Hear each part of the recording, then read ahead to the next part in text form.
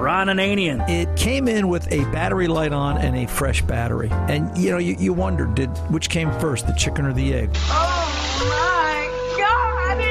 The Car Doctor. Carfax cars only show up when the car is serviced at a dealer. Welcome to the radio home of Ron Ananian, the Car Doctor. Since 1991, this is where car owners the world over turn to for their definitive opinion on automotive repair. If your mechanic's giving you a busy signal, pick up the phone and call in. The garage doors are open. But I am here to take your calls at 855-560-9900. And now, I'm not bad. I'm just drawn that way. here's Ronnie. Hey, it's time to start your engines. Ron Ananian, the Car Doctor, here at 855-560-9900. Let's get together under the hood and talk about your car and its problem. More information at cardoctorshow.com, podcasting at TuneIn, iHeart, iTunes, all the great and usual places that you find podcasting today. Also, we've put ourselves up on a different podcast site, did we not, Mr. Ray? Do you recall the name of that off the top of your head? Unfortunately, I don't. It starts with an S. I'll have to look it up. Yeah, not Spotify. No. Spect. Something. I'll look it up. I can't remember because, but anyway, it's yet another way for people to get us. Yeah, that's right. Yeah, and they have an app for your smartphone. Right, and that's why we did that, because we thought we would make it easy to try and condense everything, and so we'll get you that answer. Spreaker. What is it? Spreaker. Right? Spreaker? Spreaker. Yes. Spell that. SPREA or EE. So like speaker with an R. SPREAKER. SPREAKER. Spreaker. Just like the speaker in your car, except you're right. With spelled with an R. How about speaker with an R? It stands for Ron Ananian. I like that. You like that? I like that. See, they were made for you. Yeah, perfect. We sold that. But anyway, so that's what we're doing for podcasting. You can get us there. We've got a couple of things going on this hour and next. There's 2 hours of the Car Doctor ahead today. This is the first hour of our usual get-together here on Saturday afternoons, 2 to 4 p.m. Eastern Time, as we go out on the network. And depending upon when you're taking the show or when your affiliate takes the show, we come up and pop up at different times along the course of the weekend, and I guess the week, because of obviously podcasting. A little bit of trivia before we start and go to our first conversation that we're going to have. I'll ask you the question now. No cheating and using Google. All right, let's see how smart everybody is today. You're no fun. Well, no using Google today. All right. In 1907, so Tom, this was when you went to high school. Exactly. In 1907, Percy Douglas Hamilton applied for a patent for what device? I'll leave it there. We'll come back and talk about it after we have this conversation. But I do have a question. Yeah. Is it car-related? It's car-related. Okay. In 1907, Percy Douglas Hamilton applied for a patent. I'll even give you the patent number. Maybe that'll help you. U.S. patent number 912831 for what device?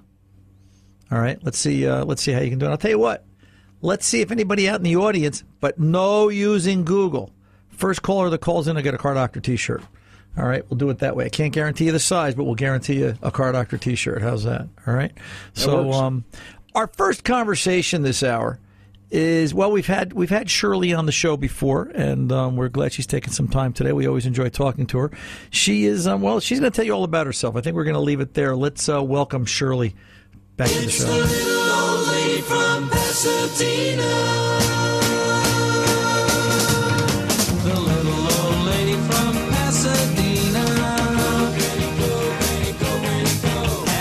Welcome back. Shirley, are you there? Welcome back to the Car Doctor. You are the proverbial little old lady from Pasadena, are you not? Tell everybody who you are and what you've done. Well, my name's Shirley Bain. I live in Boise, Idaho, and I have raced our 2000 Corvette a couple of times for charity here. Not last year, but the year before, my top speed was 171.4. And anyway, last year I was a rider rather than a driver, and we were in a 2016 Z06, and we did 210.1, with Wow. second fastest car in the road rally. Shirley, you're how old are you? Can I ask you that question? The 17th of July, I'll be 84. So you haven't gotten this out of your system yet. You've been doing this for a little while. Yeah, it's fun. Going fast is fun. Yeah. Is that the fastest you've ever been, to 210 miles an hour? Yes, Yeah. it is. Yes. Are you ever going to drive again, do you think? Not race. Not race. I can't race anymore. I still can drive. In fact, I picked up my new driver's license just a couple of days ago. But no, the doctors don't think that's too smart an idea, racing. Yeah. I'll tell you what, I give you a lot of credit at any age to get in a car knowing you're going to do 180 to 210, 220. I mean, my gosh, that's fast. That's faster than I've ever been. I've done 143 in a Triumph GT6 Plus. We don't want to tell you where, but I wasn't the driver. I was the passenger. 200 miles an hour is something to see. Something It to was, experience. it was fun, but it was over with so fast that it's like almost a blur. Yeah. But What- you go 2.5 miles, and it was fun, and it was the fastest. We were beat out by a Bugatti who did 230.6. Well, shame on him for showing off 230 miles an hour. That's those fancy cars. There they go. I take Blackout, and I'll 55 Chevy, and you know what? Those cars weren't meant to go more than 100 miles an hour. You get up to about 85, 90, and you're starting to. It's just all over the place, and the steering is crazy, and you're just like, oh boy, hang on. And I wonder how some of these hot rods, they go down the track at 150, 160 miles an hour, and I'm just thinking, how do they do it? It's just got to be sheer guts. I say it all the time. I was young and dumb. I won't do it anymore. It's changed. What got you into all this, Shirley? At what age did you start racing? Because you used to take part in the Sun Valley Road Rally in Idaho all the time, right? Yes, it's a charity event that actually it's coming up July the 21st, 22nd again this year. And so they close off roads, and there's no speed limit. You go as fast as your car will go, and one car at a time. It's not a major race type thing like that. Right. It's just for speed. And anyway, it's they have a charity, the Drug Coalition down there, to help kids stay off of drugs or to help kids that have gotten on them. And that's one of their ways of raising money, and it's fun. And people come from all over, Washington, Oregon, different places to bring their cars and race them just so they can see how fast their car will go. Run what you brung. When did you start, Shirley? I mean, what did you do? What did you do in your career? What did you do for working? And then, one day you just decided you were going to start driving a car and going faster, or has this been something you've been doing since you were 18 years old? Actually, that's kind of funny. There was a place in my town where the kids could line up, kind of, and you had about a half mile that we could just, put your foot down and race. You know, how you kind of rev your motors a little bit sure. and then pick up a race, and you'd go for a couple of 3 blocks, and that was it. I mean, it wasn't legal, but it was a place we could do it. Right. And listen, there's a lot of things we do that aren't necessarily legal, but they're fun. It's and I don't support street racing, but every once in a while you do kind of. It's not like I've broken a lot of laws, but I've fractured a few in my lifetime. I'll put it to you that way. Let me ask you this on a different subject, sort of the same, but a different subject. So, here you are at this point in the game. You've done a couple of Sun Valley Road Rallies. You're obviously into going fast. You're into racing. What do you think about electric cars? Do you think that 50 years from now we'll be seeing Sun Valley Road Rally drive your electric car as fast as it can go? And what would that sound like, right? Because they don't make any sound. It'll sound like this. Yeah. And then the race is over. I think it would be boring. Right. There's no fun in that, right? There's something, I mean, I'll ask you the question this way. You can still hear the roar of the exhaust from that car you went 210 miles an hour in, can't you? Yeah, absolutely. Yeah. And I can hear the roar of the exhaust in my own vet. Right. It's pretty loud. We have to be kind of careful of putting our foot down around town because it is quite loud. Right. So you want to creep through the city, you know. Is it the roar you think of the exhaust? Is it the feel? Is it the smell? Is it the wind through your hair? Or is it just the whole package? And, I think I know the answer, and it's just electric cars will never give us that. Yeah, it's the whole package. Yeah. It's all of that. And it's just, I don't know, it's just great to be out there and to be able to do it legally. That's the good thing about it. Right. Did you ever do any, you didn't buy a 63 Dodge back in the day and go street racing, did you by chance? No, didn't do any of that. No. So when did the Sun Valley Road Rally come up in your life? Later in life? It came up. No, it only came up in my life. 3 years ago? 4 years ago. It was a charity event, and we had been to it, and we had watched other people do it and everything, and they were saying, well, we need to get some women out here, and let's get them signed up. And so I decided the next year that's what I was going to do, and that was 4 years ago, I guess. And my first run was 166, I believe, something like that. So that was pretty exciting. And Shirley, you were 79 years old and went out and did a road rally. Yes. God bless you. Look at that. I was 82 the last time I did it. So, but it's just fun to be able to do that sometimes, and to be able to do it, as I said, legally, and to do it for charity. Now, are you gonna go back to driving your car normally? Back and forth to the store for groceries and church and so forth, or? Oh yeah, we were. We use the car all the time. We have it garaged from November until May. Because, we have snow and all that stuff. So right. The Corvette stays in the garage. Right. But from May until November, it's on the road. Oh, yeah. Now, that Z06 Corvette that you did the 210 miles an hour in, was that modified or was that a production car off the showroom floor? I don't. There may have been some work done to that one. Right.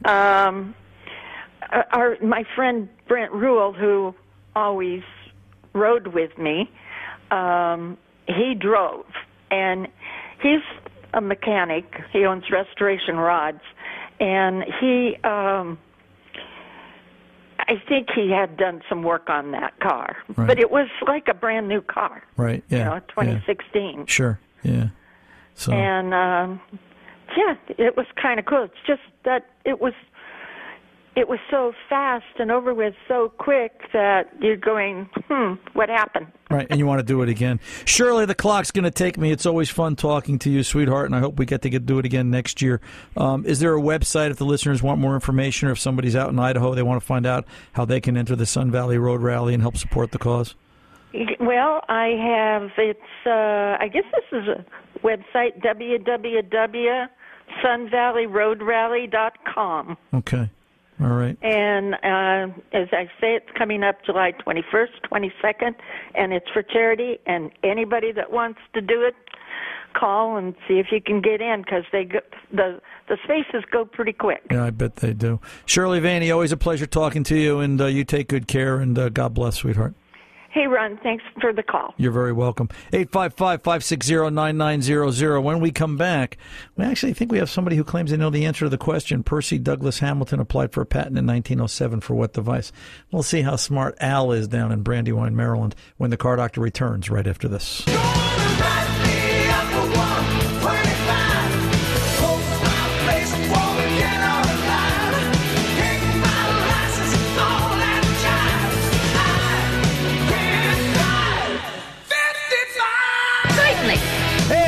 back. Ron and the Car Doctor. Boy, Shirley Vaney sure can't drive 55, right? 84 years old, doing 210 miles an hour. And for those of you just returning and maybe caught half of that interview or half of that conversation, she was talking about the Sun Valley Road Rally out in Idaho. She raced in that 4 years ago, did 171 miles an hour in a Corvette that she had prepared just for her at the age of 79, almost 80 years old. Like, wow, right?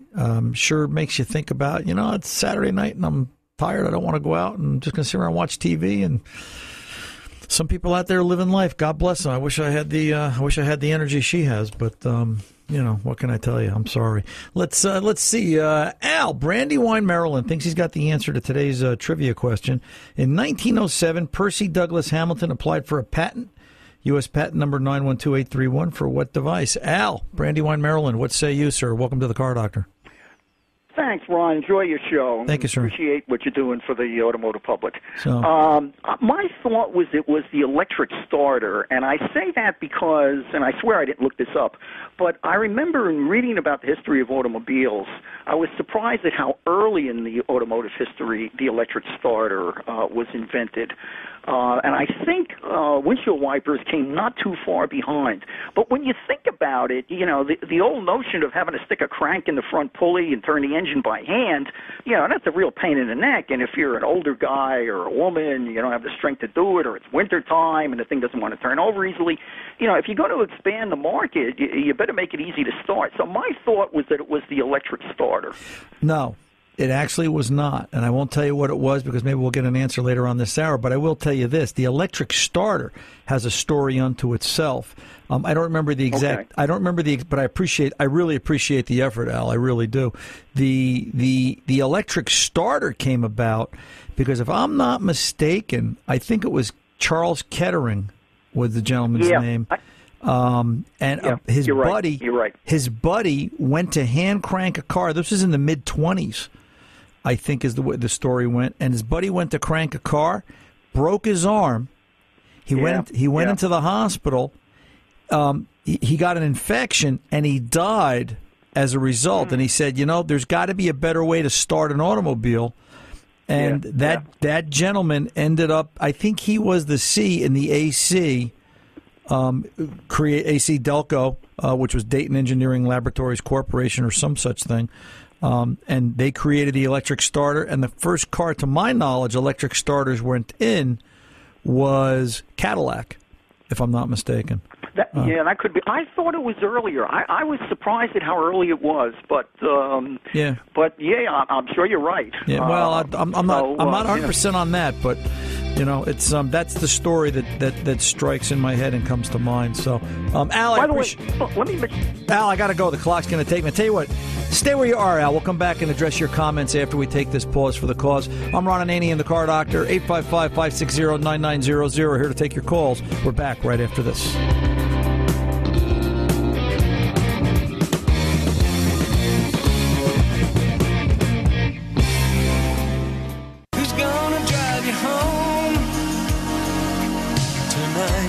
Ron Ananian. That's right, Ron Ananian. Hey, the Car Doctor's in-house, 855-560-9900. Let's get back with Al real quick. Brandywine, Maryland. Al, you get 2 for a nickel today. You were going to make an additional comment at the end there. Yeah, I just wanted to tell you, a lot of my automotive knowledge, not only in terms of, repairs and, how things work and history, came from, I'm sure you'll remember these, the Odell's automotive guides.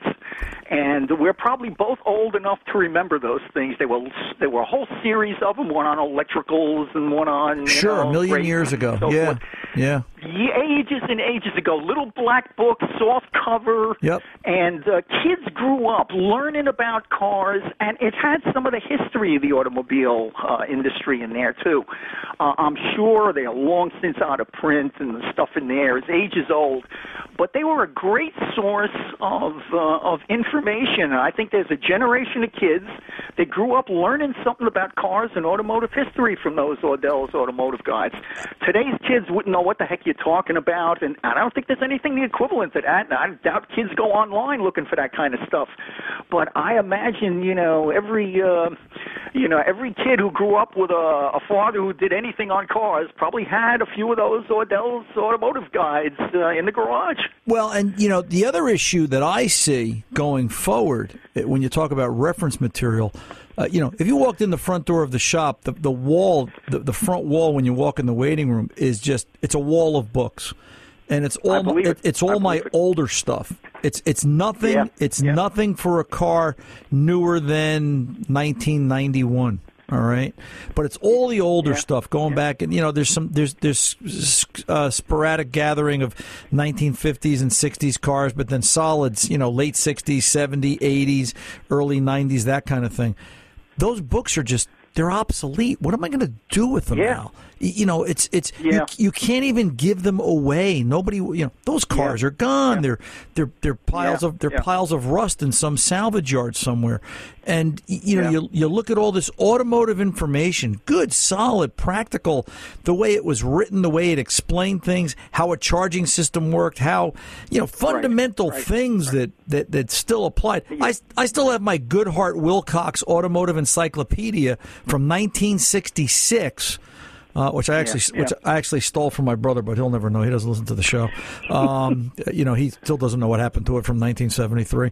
And still good, solid information. Yeah. That's just. What do you? Libraries don't even want books anymore. 20 years from now, everything's going to be on a CD, and then.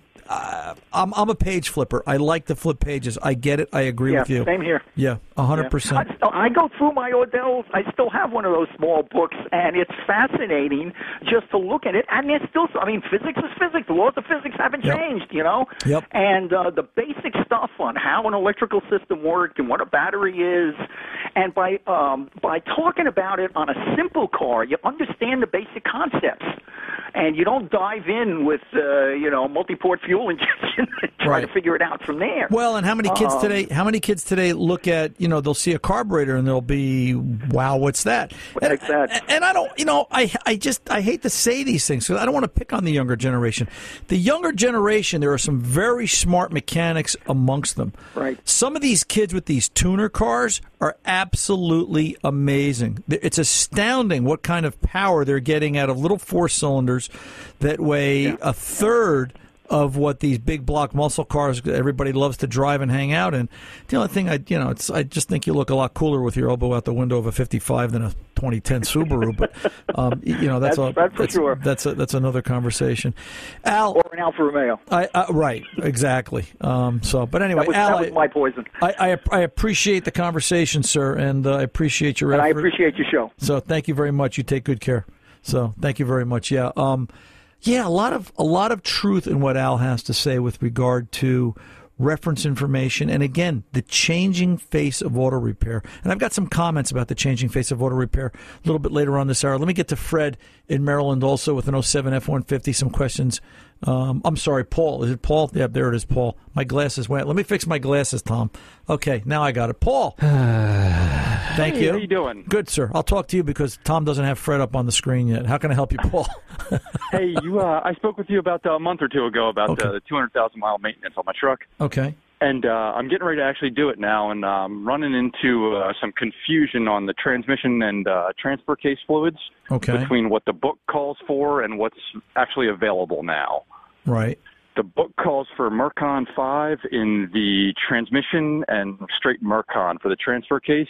And the only thing I've been able to find is like a Dex Merc and another kind of universal ATF. Well, Motorcraft does make Merc 5. They still make Merc 5. I've got it on the shelf at the shop. We use it all the time. And then transfer case, they're just calling for Mercon. Or it was always Dex Mercon. It was at one point rated the same. Dex 3 and Mercon, to my knowledge, were the same fluid. And a lot of these trans fluids, the base trans fluid is the same, Paul. It's the little additive package they put in it to see, here, for example, Chrysler, I know it is Chrysler 7176, but it's Chrysler trans fluid. There's another Chrysler part number for it. The difference between 7176 and Dex, my understanding is 7176 has got a higher anti-foaming agent because Chrysler's worried about aeration and foam in the fluid. So, at that point in a transfer case, trans fluid is trans fluid. It's not going to change that much. In the engine, I would want to be sure that we're putting in the absolute correct thing, so be a little fussier there. Okay, so you're saying for the transfer case, I can put pretty much any Dex-Merc blend, but for the transmission, I should get the Mercon 5. Correct. Do you have an O'Reilly Auto Parts by you? We do not. No, I've got the regular, AutoZone Advanced and Napa. Okay. If you get out to, I know O'Reilly O'Reilly Auto Parts will have the correct fluid. Maybe you could look them up online. But in any event, clearly Motorcraft does make Merc 5. Like I said, I walk past it every day at the shop. Okay. And are there any other manufacturers of the Merc 5? Pennzoil might. I'm going to say Pennzoil probably does with all honesty, because I happen to have Motorcraft on the shelf, so I never think to look there. But I'm sure you can get out to if you go Google Pennzoil, whatever it is, PennzoilSynthetics.com, and look up on their website and see what they've got. I do know they make driveline fluids. They make excellent driveline fluids, and to that point, I don't think of Pennzoil. I'm guilty of it myself. I don't think of Pennzoil for it's oil. No, they make excellent driveline fluids too, gear oil, trans fluid, that kind of thing. So by all means, take a look at that. All right, sir. Yeah, and then I got a couple others. A good brand for the gear oil for the front and rear differentials. I know they're different weights and viscosities, but should I be getting like a Valvoline, a Pennzoil, or? I would definitely do a Pennzoil. Like I said, their quality is second to none. There's a lot of engineering that goes into their oils. Now, for the rear, they're probably going to call, and it also depends on whether or not it is a locker, whether it's a posi or an open axle. Right. And then does it have a trailer package? If it has a trailer package, I'm trying to remember, is it 75 140 with the trailer package and regular 80-90 weight for just a standard rear diff with no trailer package? So there's a couple of choices there. Right, yeah, the book calls for the 75 140 synthetic. Yeah, because you have a trailer hitch on yours, right? Correct, yep. Yeah, that seems to be the difference. And up front, the front axle is probably standard 80-90 weight gear oil. Right, and what I found, it said it was for a limited slip. Will that still work? I don't have a limited slip in the front. No, yeah, that'll work. That limited slip is an additive to help if there were clutches in the rear axle with regard to the ability for the clutches to slip and spin. Okay. Take both palms of your hand and rotate them against each other. That's basically how a posi clutch works. Right. If it has the right amount of lubrication on it, the clutches, eventually your hands would bind and start to drag. The posi additive helps keep them from overheating and binding so that they operate as they slip when they're supposed to, and then they lock together when you're applying power to help drive both wheels, so they work like a posi. But again, I'll tell you what, you could go out to PennzoilSynthetics.com, take a look at their website. There'll be a contact us phone number, and you can call them up, and they can actually make recommendations for specific oils for that vehicle, and you'll be way ahead of the game. Gotcha. All right, my sir. last question pertains to the front universal joints. Okay. I got to put them in, but I don't have the capability to do it at home. I need to take the shaft into work to use a press and everything. Right. Is it okay to drive it without the front shaft in it, or should I not do that? No, you shouldn't do that. Yeah, you don't want to do that. Now, depending upon what front axle you have, I'm trying to remember there's certain front axles where you need a special driver tool to install the front seal. What is this? This is an F-150 or a 250? 150. This is a 150, so this is the light-duty axle, so then that shouldn't matter. Yeah, it's for the... Right. The 250s, there was a special seal required, or there's a special tool required to put the seal on the front axle when you pull the front axle. If you by chance run into that, and I don't think you will on the 150, keep in mind a trip down to the local Home Depot or hardware store and a piece of plastic PVC pipe to the right diameter, cut the length, will work in a pinch. When you see the seal, you'll understand what I'm saying if you have that set up, and it'll make sense to you, but you can do that as well. All right, sir? Right, yeah, I'm familiar with what you're referring to there, so I do appreciate you taking the time to talk to me. You're very welcome. Paul, you have a good afternoon, sir, and I appreciate you being a listener. Thank you. You too, sir. Take care. Very good. I'm Ron Ananian, the Car Doctor, 855-560-9900. We're back right after this. Just take your place in the driver's seat. Driver's seat. Hey, welcome back. Ron Ananian, the Car Doctor, driving along this hour. Thanks for joining us. Let's get over and talk to Anna Marie in Springville, Indiana, I believe that is, and some problems with an 08 Chevy Impala. Anna Marie, welcome to the Car Doctor. How can I help? Well, I bought this car in 2008, and it was a GM program car. Okay. It had 32,000 miles on it, and now it's got 89. I can drive it just like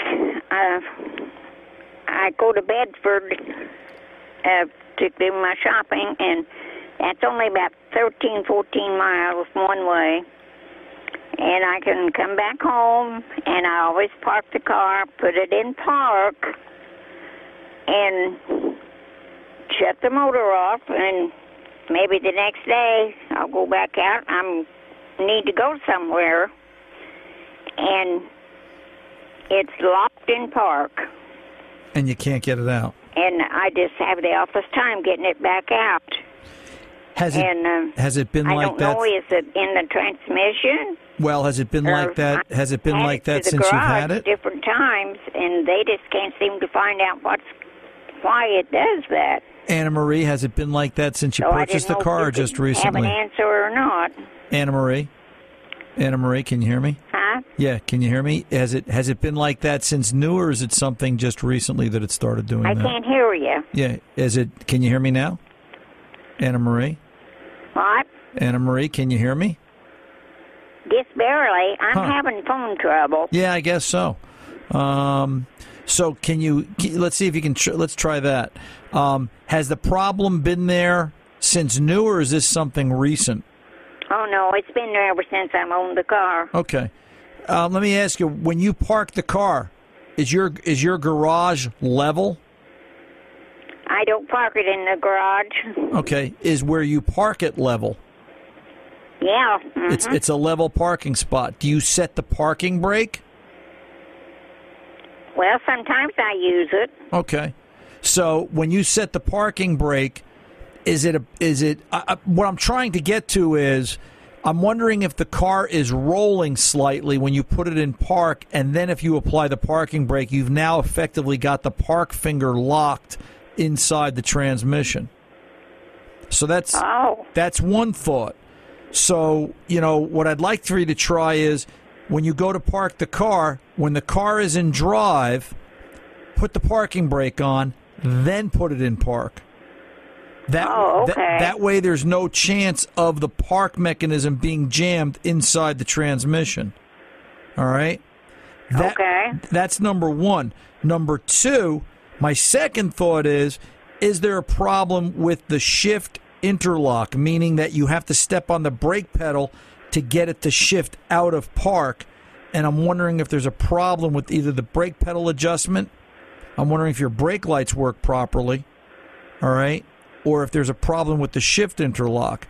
So what I'd like you to try, and you want to do this with the parking brake on, all right, with the parking brake on, don't turn the key all the way on. Turn it to the position before the dash lights light up. You should be able to shift the car into neutral, then start the car, then put it in drive or reverse. Remember, the parking brake is on. Don't let that confuse you. What I'm trying to prove is that mechanically the linkage is okay, that it's the shift interlock device keeping you from getting it out of park.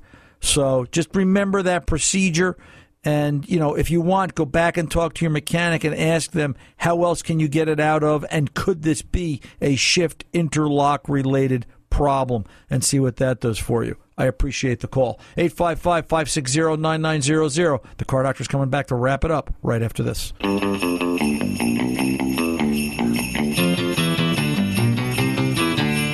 6 hours of school, I had enough for the day. I hit the radio dial and turned it up all the way. I got a dance. Welcome back. Ron Ananian, the Car Doctor, rolling around and rolling along and kind of winding it down for this hour at 855-560-9900. So nobody answered my trivia question this hour. Maybe I'll hold it till next hour. There's another hour Car Doctor coming up after the news on most of these affiliates. In 1907, Percy Douglas Hamilton applied for a patent, U.S. number 912831, for what device? And no, I'm not going to tell you. We're going to hold that till next hour. And by the way, I did cheat and look up the conversation I had with Al in Maryland with regard to who invented the starter motor. I was right. It was Charles Kettering, but I was wrong. It was 1911. I didn't realize they had done it that early. Cadillac and Charles Kettering was part of AC Delco, Dayton Engineering Laboratories. That's when all that started. But, just some really interesting stuff. Hey, real quick, there's a recall going on. National Highway Traffic has recalled something like from 11 automakers, flange tank covers for gas tanks. Can you see the amount of recalls that are going on in the automotive industry? We'll cover that a little bit better later on in the next hour as well. But holy cow, everything's getting a recall. Nothing's made right. That's why they need Ron Ananian and the Car Doctor, reminding you good mechanics aren't expensive. They're priceless. See ya.